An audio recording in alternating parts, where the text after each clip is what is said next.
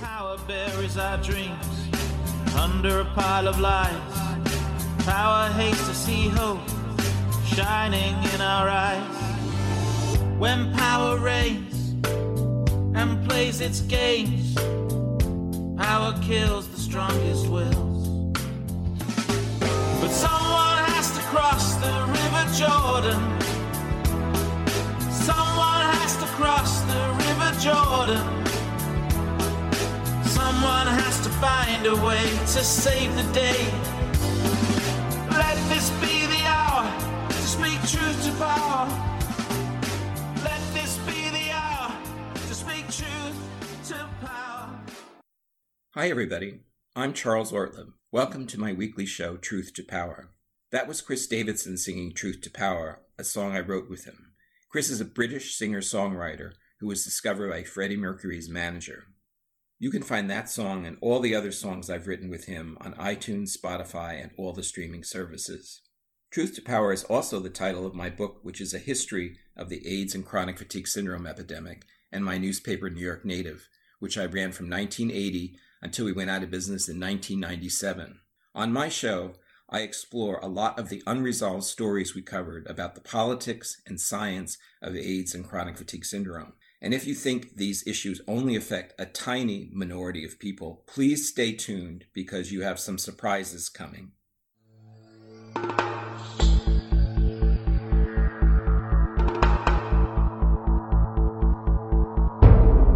I strode through unfamiliar streets, my mind widening into the night's intimacy. The space between the terraced houses had a presence I called indisclosure, the active sense of a city withholding its meanings. And as I said the word to myself, its sound gained the taste of cotton candy, a too sweet taste, but I kept repeating it anyway. Indisclosure, indisclosure, indisclosure. The houses had put out their wheelie bins in the street for tomorrow's collection, and they reminded me of a dream I used to have, of waking up inside a black plastic bag in a dustbin and feeling content there, waiting for the garbage truck to come and take me away from the pain I felt then and still felt now.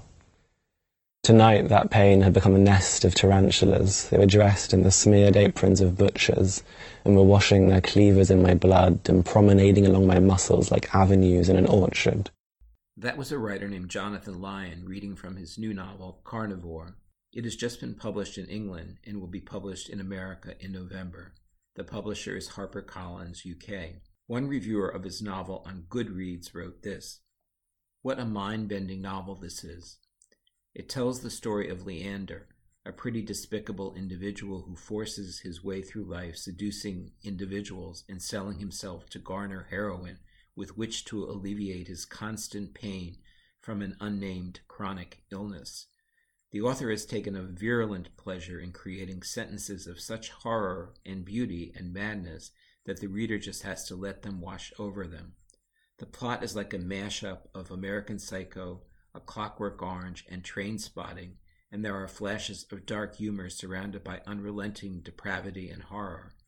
Nearly all of the characters are decidedly unpleasant, and yet they have been crafted with a soul and warmth that ensures you cannot turn away. There are drug-fueled dream visions here and exciting action scenes. It is a truly kaleidoscopic offering, and most certainly isn't for everyone. For me, though, it was a revelation." Well, the unnamed illness is chronic fatigue syndrome, and the only reason I even know about this novel is that I happened to look at my Google alert for stories about chronic fatigue syndrome. Jonathan Lyon had written an opinion piece in a British magazine named Attitude in August. I was so taken aback by what he had to say in his opinion piece that I wrote a short essay about him and his piece. You can find my essay at charlesortlieb.com. That's ORTLEB.com. Okay, here goes. When I first read a recent piece by Jonathan Lyon, I had to read it several times because it was too amazing to be true. A 25-year-old man who recently wrote a novel called Carnivore penned an opinion piece in a British publication called Attitude about having chronic fatigue syndrome for 10 years. At the top, I would like to say that though this piece is going to sound very critical of Lyon, I wish him well and think he may ultimately play an historic role in ending the CFS cover-up, if he wakes up. Having CFS for 10 years is not news. As the first publisher and editor to take chronic fatigue syndrome seriously for a decade in my newspaper, New York Native, I know too many people who have been sick 3 times as long as he has, some even more. They haven't written novels, and they don't have platforms from which to discuss their ideas about chronic fatigue syndrome and its horrors. They suffer in frustrated silence. I have even known people who died of complications of CFS. Now, the breaking news line that caught my eye and should catch the whole world's attention is this one, quote, "I watched my father die of HIV, so I know its horrors," end quote. WTF. When I read that line to a friend of mine, he said, "Oh my God, Jonathan Lyon is the missing link." Lyon and his father may be the first visible evidence of something I have been saying for almost as long as the CFS epidemic has been publicly discussed. AIDS and chronic fatigue syndrome are 2 different epidemics in name only. That bifurcation has been politically crafted using distinctions that have been turned into differences, and millions are paying the price for this. As a result of the investigative reporting in my newspaper, New York Native, which is described in my book Truth to Power, it has become painfully obvious to me that CFS is just the bottom of the AIDS iceberg, or as I have made it clear on one of my websites, the HHV6 iceberg. AIDS and chronic fatigue syndrome are 2 diseases, 2 epidemics, not on your life. It is fascinating that Lyon doesn't see the transmission issue here, that he thinks that his father's disease is useful for illuminating the horrors of his own illness, but there is not a more fundamental existential biomedical link between the 2 illnesses. That chronic fatigue syndrome is trying to tell us that we have been lied to about the AIDS epidemic, that they are not like each other just in some cockamamie literary sense. They are not coincidental parallel events. They are not ships miles apart headed in the same direction. 1 ship, 1 epidemic. I was sorry to see Lyon quote one of the biggest clowns in chronic fatigue syndrome research, Nancy Klimas. Klimas did one good thing for chronic fatigue syndrome, but it has been all downhill from there. She is now one of the biggest baloney artists earning a living on the CFS circuit and foolishly being treated like an icon. She and a scientist named Anthony Komaroff of Harvard seem to be vying for the title of top CFS buffoon. Ron Davis and Ian Lipkin are close behind them and gaining fast. Even though Klimas was a researcher on the first paper that said, quote, CFS is a form of acquired immunodeficiency, she has since made a career out of separating AIDS and CFS. She has enjoyed more than her fair share of gravy from the CFS gravy train. She is like a one-woman wall between AIDS and chronic fatigue syndrome. The folks at the CDC and NIH who desperately want to keep that wall in place must love her.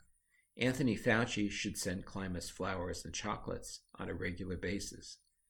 The sad thing is that her BS has been turned into a tiresome mantra repeated by naive CFS sufferers like Jonathan Lyon, who quotes Klimas, quote, I split my clinical time between the 2 illnesses, and I can tell you if I had to choose between them, I would rather have HIV, unquote.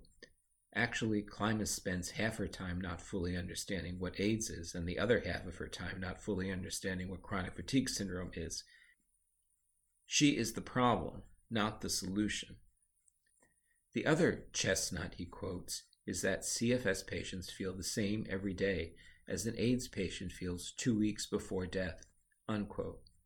That line has been tattooed on the foreheads of CFS patients and has been repeated ad nauseum. And when you know it, it comes from AIDS clinician Mark Lovelace, another AIDS CFS apartheid scientist. Its real effect is to prevent cracks in the political and scientific wall between CFS and AIDS. Until the perfidious political and scientific wall comes down between CFS and AIDS, people like Jonathan Lyon can write novels and opinion pieces about their plight 24/7, and nothing substantial will happen because CFS research is built on the carved-in-stone premise that CFS and AIDS are separate epidemics. I explain the diabolical politics of this in my book Yatra Genocide. The most breathtakingly ironic line in the Lion piece is this one, quote, "Chronic fatigue syndrome. Imagine if AIDS was called chronic fatigue syndrome," unquote. Well, this writer has not only been imagining that for 35 years, I've been saying it, arguing it, shouting it from rooftops, devoting books and websites to it. Has this guy not heard of me, or New York Native, or Nina Ostrom, or the 3 books she wrote on the connection between AIDS and CFS? Do they have the internet in Great Britain? For me, Jonathan Lyon is like the gift that keeps on giving. In addition to telling us about his father's death from AIDS, thereby bringing the AIDS-CFS connection out of the epidemiological closet, he also brings another issue of growing concern out of the closet: the relationship between CFS, HHV6 pain, and the bizarre drug epidemic that seemed to have come out of the woodwork in the last decade or so. Lyon writes, "On the night of my 24th birthday, I was staring at my bedroom ceiling, feeling just as terrible as the year before, and the year before, and the year before, with no change, no growth, no hope for improvement, trapped in barren, lonely agony. I decided, like so many others with chronic pain, abandoned by modern medicine, to turn to heroin. And heroin gave me enough energy to write this book. My choice was between poison and silence." Well, this lends support to a suspicion I've had and I've mentioned on my website, HHV6 University. Knowing that CFS by itself comes with its own agonies, and knowing that painful fibromyalgia in many cases is just another fake diagnosis for the real AIDS, CFS, HHV6 epidemic, I have voiced my concern that the so-called opioid crisis was driven by a viral pandemic. Is a CDC, NIH cover-up and untreated CFS, AIDS, HHV6, and its related euphemistic diagnosis driving people to take desperate measures to deal with their suffering? Cover-ups have consequences.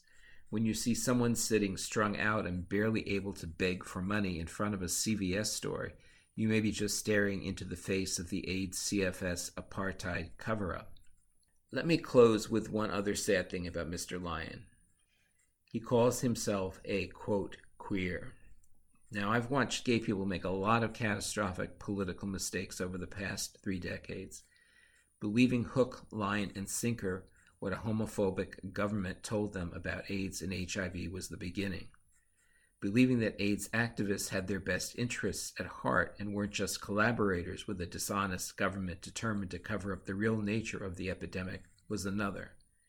But the creepiest thing of all was to get people to jump back into the closet of self-defamation by using the word queer as though a word could be purified by the bogus explanation of being reclaimed or neutralized. I've said on more than one occasion that trying to reclaim the word queer is like trying to reclaim flatulence in a crowded elevator. The N-word cannot and should not be reclaimed, nor the C-word, or the K-word, nor the Q-word. All those words should be allowed to die a painful death and stay buried. And the young Mr. Lyon should try and lose this obnoxious affectation as quickly as possible. Quote, "I was tired of watching queer secondary characters being killed off while the straight mediocrity survived. I wanted to see the glamour, the excitement, the decadence of modern sexuality." Unquote. Yuck. Quentin Crisp he is not. Hope springs eternal. Will a heroin-free Mr. Lyon realize that he could use his potential new celebrity to wake the world up to the truth about the intimate relationship between chronic fatigue syndrome and AIDS? Will he roll up his sleeves and do some serious reading, researching, and thinking, and stop mouthing disingenuous bromides from bogus CFS researchers? We shall see. Okay, so after I wrote that, I noticed that his publisher printed another first-person version of his story on their website. Quote, "This is an invisible epidemic. I wrote my book in the hope of making it more visible. I wanted you to feel what I feel. I'm 25 and I never got to have a youth. It passed by without me beyond my bedroom window. Instead, when puberty began, I became possessed, as though by a demon in some medieval morality play, by pain. A constant, meaningless, incurable pain at the core of my muscles that weakened me into a fog without memories or focus, a pain that confined me to a parallel world, the world of the sick, where being whipped until my blood spilled out would feel like a pleasure in comparison.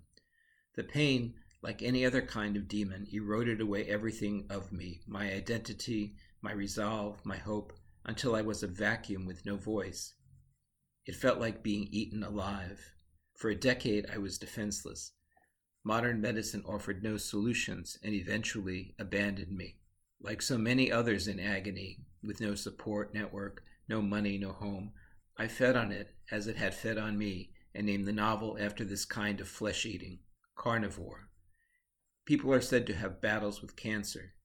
You can win, you can lose, but with my illness, you cannot win. The fight lasts until you are too weary even to concede defeat. That is one of its deepest tortures. You cannot get used to it. Every day you wake up to the pain as if for the first time. You are constantly waiting for an end that never comes. My illness has been given many names: fibromyalgia, Lyme disease, myalgic encephalomyelitis, and, insultingly, chronic fatigue syndrome. Around 2% of all adults have it. But we don't know how it starts, we don't know how it works, we don't know how to treat it. There is no test. In a 2015 study comparing the quality of life of 20 chronic illnesses, including schizophrenia, cancer, arthritis, and heart failure, ME/CFS scored the lowest by far. It is in an abyss of its own. Getting this disease feels like being passed over by society. There's barely any public awareness, barely any research funding. I wanted to transform my horror into ecstasy. Pain gave me synesthesia, and my book was written in all its colors. I used those colors to tell a coming-of-age story inside a thriller, celebrating sexuality in the age of fluidity. It became a revenge tragedy that was itself a revenge on the demon inside me. It's a scream on behalf of anyone who's been ill too long, and, for everyone else, it's a warning. End quote.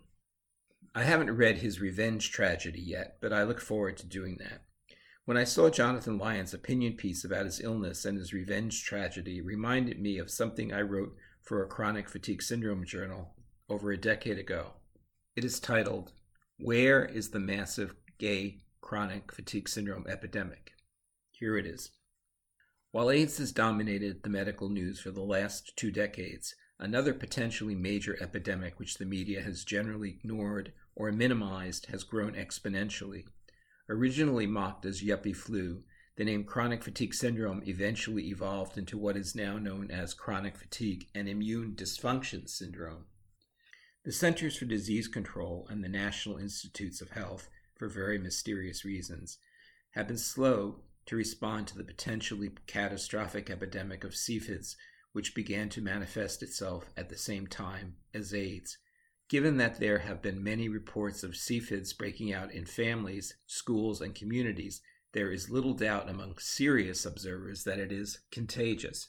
If this is so, why is it not spreading like wildfire in the gay community? What biological wall around the gay community has prevented CFIDs from being a major gay health problem? Nina Ostrom, who reported on CFIDs for a decade at New York Native, has written 3 books giving a detailed history of the research on CFIDs. She has reported on a long list of symptoms and immune aberrations that have been found in chronic fatigue syndrome. Virtually all of them can also be found in AIDS patients. These include problems with T cells, natural killer cells, B cells, and monocytes. There are serious neurological, digestive, and cardiac symptoms that AIDS and CFIDs share. Where are all the gay men with the often serious CFIDs problems? Do they have some special immunological protection against CFIDs? Or is it that every gay person who has AIDS also has chronic fatigue syndrome? How does that work? How do doctors treat CFIDs in an AIDS patient? How come we never read anything about that? The medical literature is full of suggestions that at the very least chronic fatigue syndrome is AIDS-like. Some research suggests that an even stronger statement, about its relationship to AIDS could be made.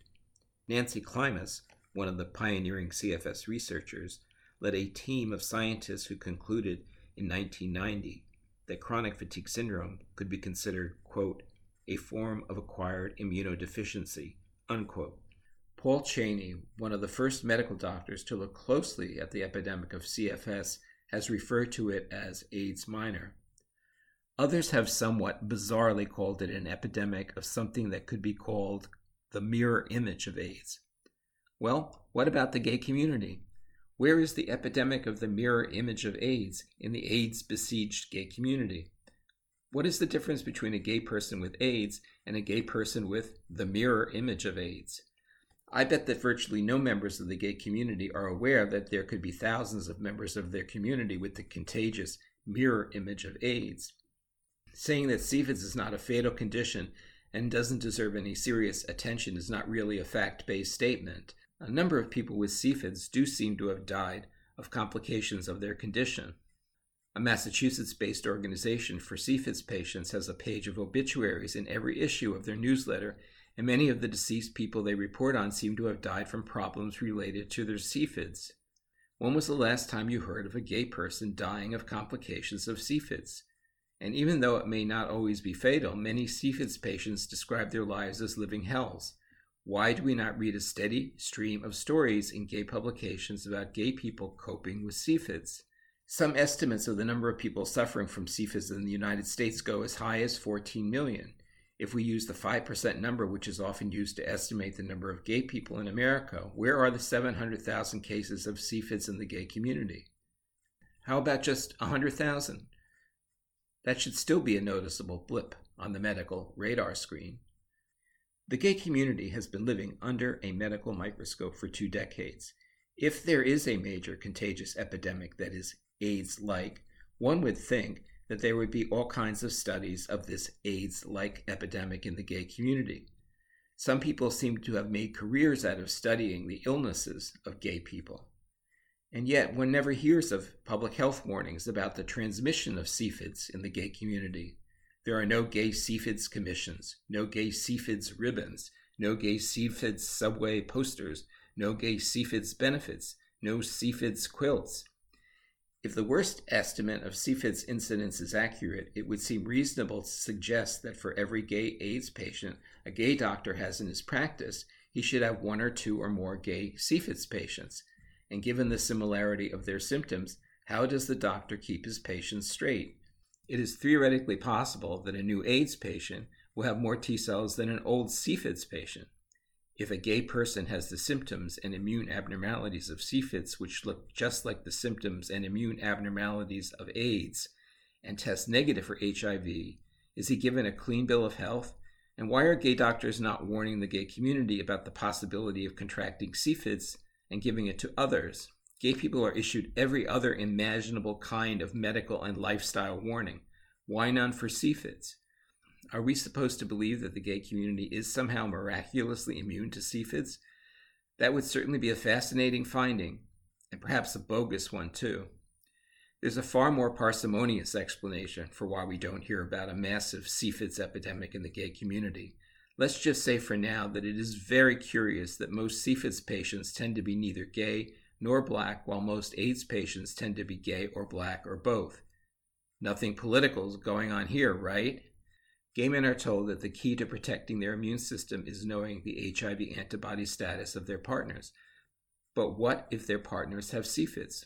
Why are gay men and lesbians not warned to ask about the CFIDS status of their partners and not urged to inform their partners if they have any CFIDS symptoms?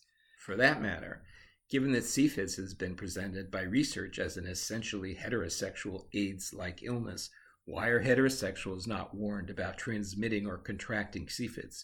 Where are CFIDS warning posters in heterosexual bars? Needless to say, I think there is a Pandora's box of a story here. It is one that could lead to a change in the way we look at AIDS and CFIDS. It might even lead to a major medical and scientific paradigm shift. But for the time being, can anyone just answer this simple question? Where is the major epidemic of chronic fatigue syndrome in the gay community? Please keep all of this in mind as you listen to the testimony about chronic fatigue syndrome given by Karen Lambert at a government meeting held in Washington. Hi, my name is Karen Lambert. I'd like to dedicate this to the doctor who told me 9 years ago that I had an irrational fear of diseases. He told me that nobody cared about me and that I should stop writing letters and stop fighting because the world does not care. I have chronic fatigue immune dysfunction syndrome and non-HIV AIDS, idiopathic CD lymphocytopenia. With these two diagnoses, I believe I am living proof that the AIDS-like CFID is transmissible, something that the medical establishment seems unable to admit or to acknowledge. I also believe I am living proof that CFIDs and non-HIV AIDS are basically the same immune disorder. 9 years ago, after a heterosexual sexual encounter, I became seriously ill with what looks like the natural disease progression of AIDS. After an acute infection and a period of asymptomatic health, albeit very short, I fell extremely ill to an unrelenting, progressively worsening AIDS-like demise. I can pinpoint exactly when I was infected with my chronic viral syndrome of unknown etiology. And because my acute infection stage was so distinguishable, I can also pinpoint when my undiagnosed pathogens left my body and infected yet another host. I am a link in a chain of sick people. Whatever I am currently dealing with, it strongly resembles classic textbook AIDS. But to add to my inquiry, I also clinically satisfy the CDC's criteria for a diagnosis of chronic fatigue syndrome. Increasingly, I've become concerned that my systemic diagnosis is caught up in the treacherous politics of CFIDs, ME, and AIDS. Most people with CFIDs and ME do not like to talk about the many symptoms and immune abnormalities that they share with AIDS patients. I also suspect most ailing patients would rather be told that they have the very mysterious CFS than to be told that they have AIDS. I have a master's degree.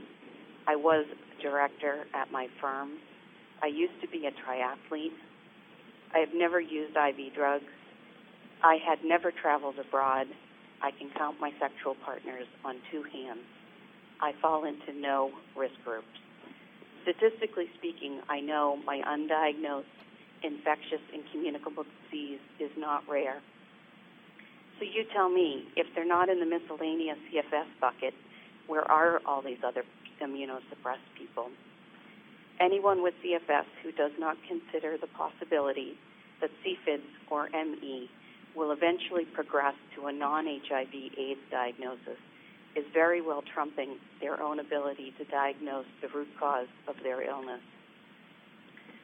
Why isn't CFIDs and ME a reportable disease overseen by our public health department? Why are ME and CFS, the same exact disorder, categorized as two separate illnesses on a worldwide level by ICD codes? Doesn't anyone else but me very clearly see the catastrophic cover-up going on? Why are we not reading about non-HIV AIDS cases and or the AIDS-like nature of CFS on the front pages of every newspaper in the world? And if CFS is non-HIV AIDS, then depending upon who you believe, there's anywhere between 500,000 and 28 million Americans out there with a transmissible illness. If that is what it is, our new form of AIDS dwarfs the original AIDS pandemic tenfold. Regardless of how politics may try to dissuade or delude you, all you need to know is that my idiopathic immune dysfunction is infectious. It is contagious and it is spreading. I'm not afraid to say that I have AIDS without HIV. I'm equally as unafraid of saying the most obvious thing about CFS. It sure does look like AIDS to me. If it takes courage to think and to say the things that I do, I hope there will be a miraculous outbreak of bravery from coast to coast and across the pond. If people believe that HIV causes AIDS and that CFIDS could be caused by a retrovirus, why couldn't CFIDS be caused by an undiagnosed strain of HIV? That's where I started my plight 9 years ago when I started writing letters. And I haven't stopped. It's 9 years later, and I still write letters. And I would like to know why CFIDS and AIDS are not looked at together as one illness. So, imagine if Jonathan Lyon, instead of saying that he has chronic fatigue syndrome, started talking about the fact that his father had HIV/AIDS and he has non-HIV/AIDS. And imagine if he started to ask some really inconvenient questions about how the hell he got it. Why was there HIV/AIDS and non-HIV/AIDS in one household? What is going on? Are the two tragedies intertwined? If the medical and scientific community heard this budding new literary celebrity asking that question every time he was interviewed, wouldn't they be forced to sit up and take note? I mean, Jonathan Lyon's non-HIV/AIDS didn't fall from the sky. A CFS vampire didn't appear in the night and bite him on the neck, did it? Hopefully he will parlay any literary success he achieves into a more effective public airing of the issue than Laura Hillenbrand. And I understand more than 1 million Americans have this disease, but it is so mysterious. Tell me about it. It's formerly called chronic fatigue syndrome. It's now generally known as ME, or myalgic encephalomyelitis. It is a disease that causes, above everything else, profound exhaustion. Exhaustion in the lines of you can end up completely bedridden for a year. You can have trouble speaking, you're so tired. It also causes a lot of other symptoms, problems with your balance, sensitivity to light, night sweats, chills, swollen lymph nodes, fevers, all sorts of things. So it's really a devastating disease. But it has caused you to have to work in a very different way. Yeah. Tell me a little about that. Well, in the years in which I've been exhausted, it's been something where I've had to drag myself to my computer or to my telephone to do interviews, and it just takes a great deal out of me to do the work. My principal problem these days is vertigo. It's a balance disorder. That makes reading and writing extremely difficult. So I have to kind of work around the room spinning and tipping, and I have to work in small increments of time because I will get more and more dizzy as I work. It's very difficult to work with this, but I've found ways around it. But you almost never leave the house. I leave it much more now than I used to. While I was working on the book, I was a lot sicker than I am now, and there was actually a span of time of 2 years while I was working on the book when I was unable to leave the house a single time because I simply wasn't strong enough to walk to the car to get out of the house. So I was in it, but I did keep working. I worked every day, one way or another, to get it done. That was Laura Hillenbrand talking to Bob Schieffer on Face the Nation on CBS. One does not begrudge Laura Hillenbrand the great success of her 2 bestsellers. And yes, one can't but admire the fact that she wrote them, despite the fact that she seemed to have one of the world's worst cases of vertigo that has ever been associated with chronic fatigue syndrome. But boy, has she squandered so many opportunities to tell the public the hard truths about chronic fatigue syndrome.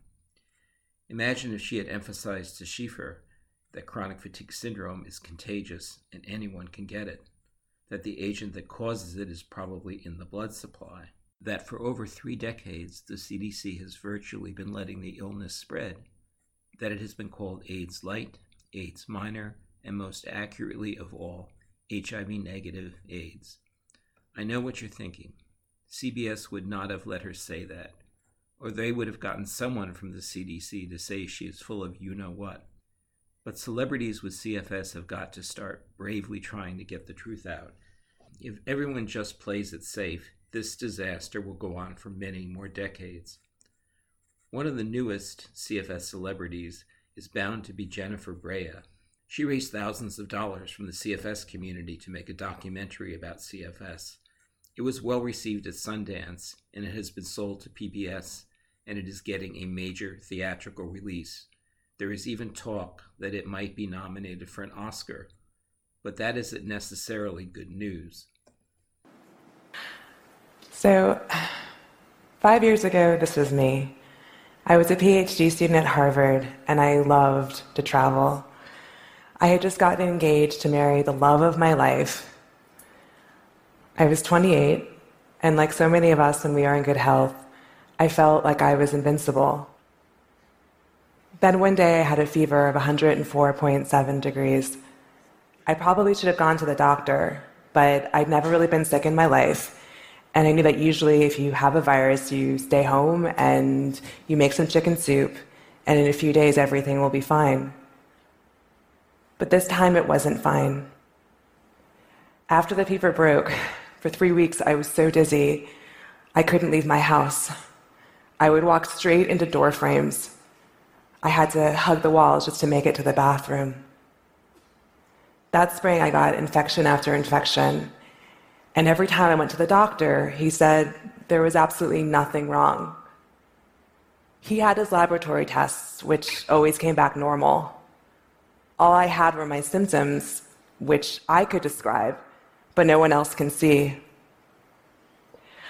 I know it sounds silly, but you have to find a way to explain things like this to yourself. And so I thought maybe I was just aging. Maybe this is what it's like to be on the other side of 25.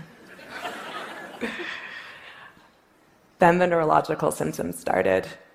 Sometimes I would find that I couldn't draw the right side of a circle. Other times I wouldn't be able to speak or move at all.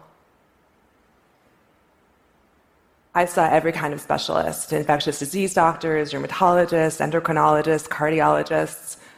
I even saw a psychiatrist. My psychiatrist said, "It's clear you're really sick, but not with anything psychiatric. I hope they can find out what's wrong with you." The next day, my neurologist diagnosed me with conversion disorder. He told me that everything, the fevers, the sore throats, the sinus infection, all of the gastrointestinal, neurological, and cardiac symptoms were being caused by some distant emotional trauma that I could not remember. The symptoms were real, he said, but they had no biological cause. I was training to be a social scientist. I had studied statistics, probability theory, mathematical modeling, experimental design. I felt like I couldn't just reject my neurologist's diagnosis. It didn't feel true, but I knew from my training that the truth is often counterintuitive, so easily obscured by what we want to believe. And so I had to consider the possibility that he was right. That day, I ran a small experiment. I walked back the 2 miles from my neurologist's office to my house, my legs wrapped in this strange, almost electric kind of pain. I meditated on that pain, contemplating how my mind could have possibly generated all this. As soon as I walked through the door, I collapsed. My brain and my spinal cord were burning. My neck was so stiff, I couldn't touch my chin to my chest. And the slightest sound, the rustling of the sheets, my husband walking barefoot in the next room, could cause excruciating pain. I would spend most of the next 2 years in bed. How could my doctor have gotten it so wrong? I thought I had a rare disease, something doctors had never seen. And then I went online and found thousands of people all over the world living with the same symptoms, similarly isolated, similarly disbelieved. Some could still work, but had to spend their evenings and weekends in bed just so they could show up the next Monday. On the other end of the spectrum, some were so sick they had to live in complete darkness, unable to tolerate the sound of a human voice or the touch of a loved one. I was diagnosed with myalgic encephalomyelitis. You've probably heard it called chronic fatigue syndrome. The key symptom we all share is that whenever we exert ourselves, physically, mentally, we pay, and we pay hard. If my husband goes for a run, he might be sore for a couple of days. If I try to walk half a block, I might be bedridden for a week. It is a perfect custom prison. I know ballet dancers who can't dance, accountants who can't add, medical students who never became doctors. It doesn't matter what you once were. You can't do it anymore. It's been 4 years, and I've still never been as well as I was the minute before I walked home from my neurologist's office. It's estimated that about 15 to 30 million people around the world have this disease. In the US, where I'm from, it's about 1 million people. That makes it roughly twice as common as multiple sclerosis. Patients can live for decades with the physical function of someone with congestive heart failure. 25% of us are homebound or bedridden, and 75 to 85% of us can't even work part-time. Yet doctors do not treat us, and science does not study us. How could a disease this common and this devastating have been forgotten by medicine? When my doctor diagnosed me with conversion disorder, he was invoking a lineage of ideas about women's bodies that are over 2,500 years old. The Roman physician Galen thought that hysteria was caused by sexual deprivation in particularly passionate women. The Greeks thought that the uterus would literally dry up and wander around the body in search of moisture, pressing on internal organs. Yes.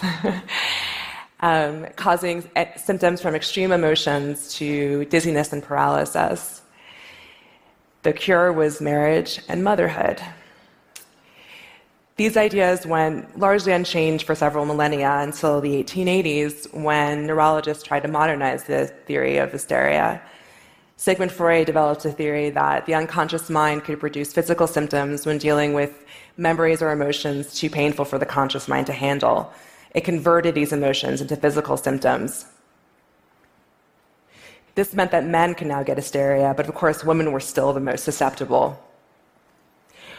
When I began investigating the history of my own disease, I was amazed to find how deep these ideas still run. In 1934, 198 doctors, nurses, and staff at the Los Angeles County General Hospital became seriously ill. They had muscle weakness, stiffness in the neck and back, fevers, all of the same symptoms I had when I first got diagnosed. Doctors thought that it was a new form of polio.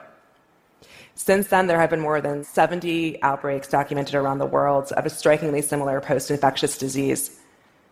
All of these outbreaks have tended to disproportionately affect women. And in time, when doctors failed to find the one cause of the disease, they thought that these outbreaks were mass hysteria. Why has this idea had such staying power? I do think it has to do with sexism, but I also think that fundamentally, doctors want to help. They want to know the answer. And this category allows doctors to treat what would otherwise be untreatable, to explain illnesses that have no explanation. The problem is that this can cause real harm. In the 1950s, a psychiatrist named Elliot Slater studied a cohort of 85 patients who had been diagnosed with hysteria. 9 years later, 12 of them were dead, and 30 had become disabled. Many had undiagnosed conditions like multiple sclerosis, epilepsy, brain tumors. In 1980, hysteria was officially renamed conversion disorder. When my neurologist gave me that diagnosis in 2012, he was echoing Freud's words verbatim. And even today, women are 2 to 10 times more likely to receive that diagnosis. The problem with the theory of hysteria or psychogenic illness is that it can never be proven. It is by definition the absence of evidence. And in the case of ME, psychological explanations have held back biological research. All around the world, ME is one of the least funded diseases.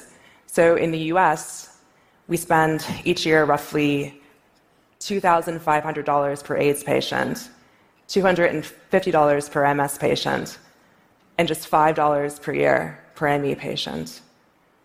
This was not just lightning. I was not just unlucky. The ignorance surrounding my disease has been a choice made by the institutions that were supposed to protect us. We don't know why ME sometimes runs in families. That was a section of Jennifer Brea's TED Talk. It has had 1.4 million views on YouTube. You'll be seeing a lot of her in the coming months and years. There is a real danger that people like her and Laura Hillenbrand will continue to control the chronic fatigue syndrome narrative. They'll keep doing publicity for chronic fatigue syndrome and make people pity them and thank God that what happened to Hillenbrand and Brea hasn't happened to them. What Brea and Hillenbrand won't talk about is that chronic fatigue syndrome is a contagious illness. They won't make it clear that they got the illness from someone and they are capable of transmitting it to someone else. Why? Because the CDC and NIH won't say it. And why won't the CDC and the NIH say it? Because they have screwed up a huge public health matter and they have endangered the lives of millions of people. Isn't that painfully obvious by now? Brea and Hillenbrand don't want to scare the audience into thinking that they could actually contract this illness from another person. They want to make it appear that the disease just happens from a kind of biomedical spontaneous combustion. It's amazing how Brea and Hillenbrand just ignore the pioneering investigative journalism that has been done on this illness. They never talk about the groundbreaking work of Hillary Johnson and Nina Ostrom. Frankly, talking about CFS without mentioning the foundational work of those two journalists is like talking about Watergate without talking about Woodward and Bernstein. Brea says, quote, "This was not just lightning. I was not just unlucky. The ignorance surrounding my disease was a choice made by the institutions that were supposed to protect us." Unquote. The reporting of Johnson and Ostrom is the main reason we know it was a choice made by the institutions that were supposed to protect us. Ironically, Brea's ignorance about the disease seems like a choice made by a documentarian that people gave money to so they could know the inconvenient truth about CFS. She is so right this wasn't just lightning. Chronic fatigue syndrome, or non-HIV AIDS, is a contagious illness, and she got it from someone. And the notion that CFS patients like her can't give the illness to others is just wishful thinking. Her statement that we don't know why the illness sometimes runs in families is willfully dishonest. We know all too well why it runs in families. It is a contagious illness. Are we really supposed to believe that this Harvard PhD candidate hasn't read Hillary Johnson's book with its numerous pages devoted to the troubling evidence of the transmission and contagiousness of chronic fatigue syndrome? Did she not read in Johnson's epic history of the CFS cover-up that the most honored first doctors and researchers in the field, Paul Cheney and Dan Peterson, were, quote, persuaded that the disease was contagious, unquote? Who is not persuaded? Well, the very institutions that Brea says are choosing to be ignorant. In some ways, she is their new best friend. I don't know what Brea thinks she is doing with the money she got from the patients to give her for her documentary.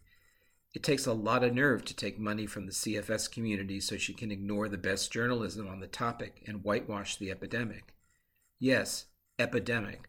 Not of lightning, not of bad luck, of a virus, and one that is all too obvious, but that is a subject for another show.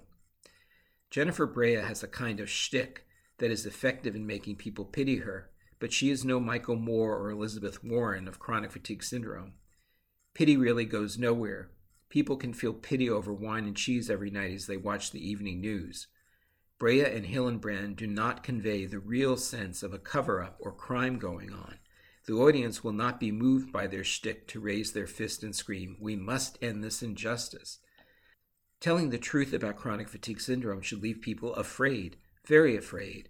Fear is a great motivator. They should leave a Brea speech afraid they can contract her contagious illness and that their lives will be ruined, just like hers. That gets people involved. That gets people marching and calling Congress. It would have taken great courage and honesty for Brea and Hillenbrand to say what Karen Lambert says so effectively about chronic fatigue syndrome.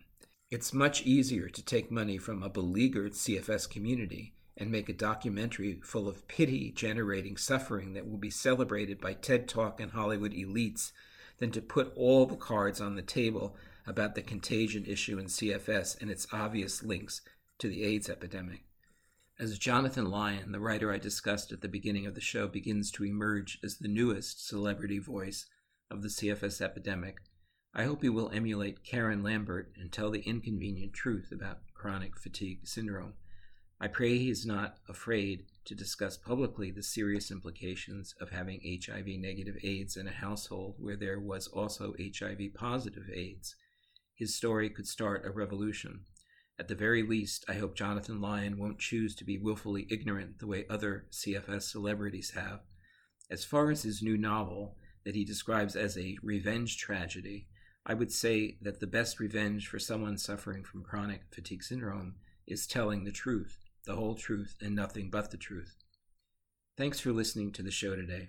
If you haven't read Hillary Johnson's book on chronic fatigue syndrome called Osler's Web, pick up a copy at Amazon. Johnson's up-to-the-minute reporting on chronic fatigue syndrome can be found at oslersweb.com. All of Nina Ostrom's books can also be found on Amazon. If you like what I'm doing here and want to support the show, please buy a copy of my book called Truth to Power on Amazon, or purchase one of my other books, which you can find at charlesortleb.com. That's ORTLEB.com. And please don't miss next week's show. I interview the #1 chronic fatigue syndrome researcher in the world, Dr. Jose Montoya. It's one of the most important interviews I've done in my 35 years of covering this story.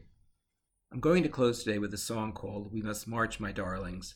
I wrote it with Chris Davidson, and it is available on iTunes, Spotify, Apple, Amazon, and all the streaming services. I want to dedicate it to everyone who is daring to tell the truth about the relationship between chronic fatigue syndrome, HHV6, and AIDS.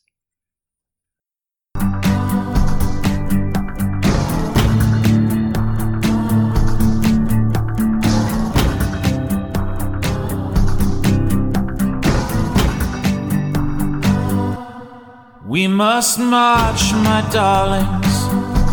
We have a situation. Never has such a challenge faced a generation. We must march, my darlings. Link arms with a stranger. Together we can weather each unexpected danger. Precarious, nefarious, clouds are rolling in. Mothers fear their sons and all their pretty ones. We'll take it on the chin. Where do we begin?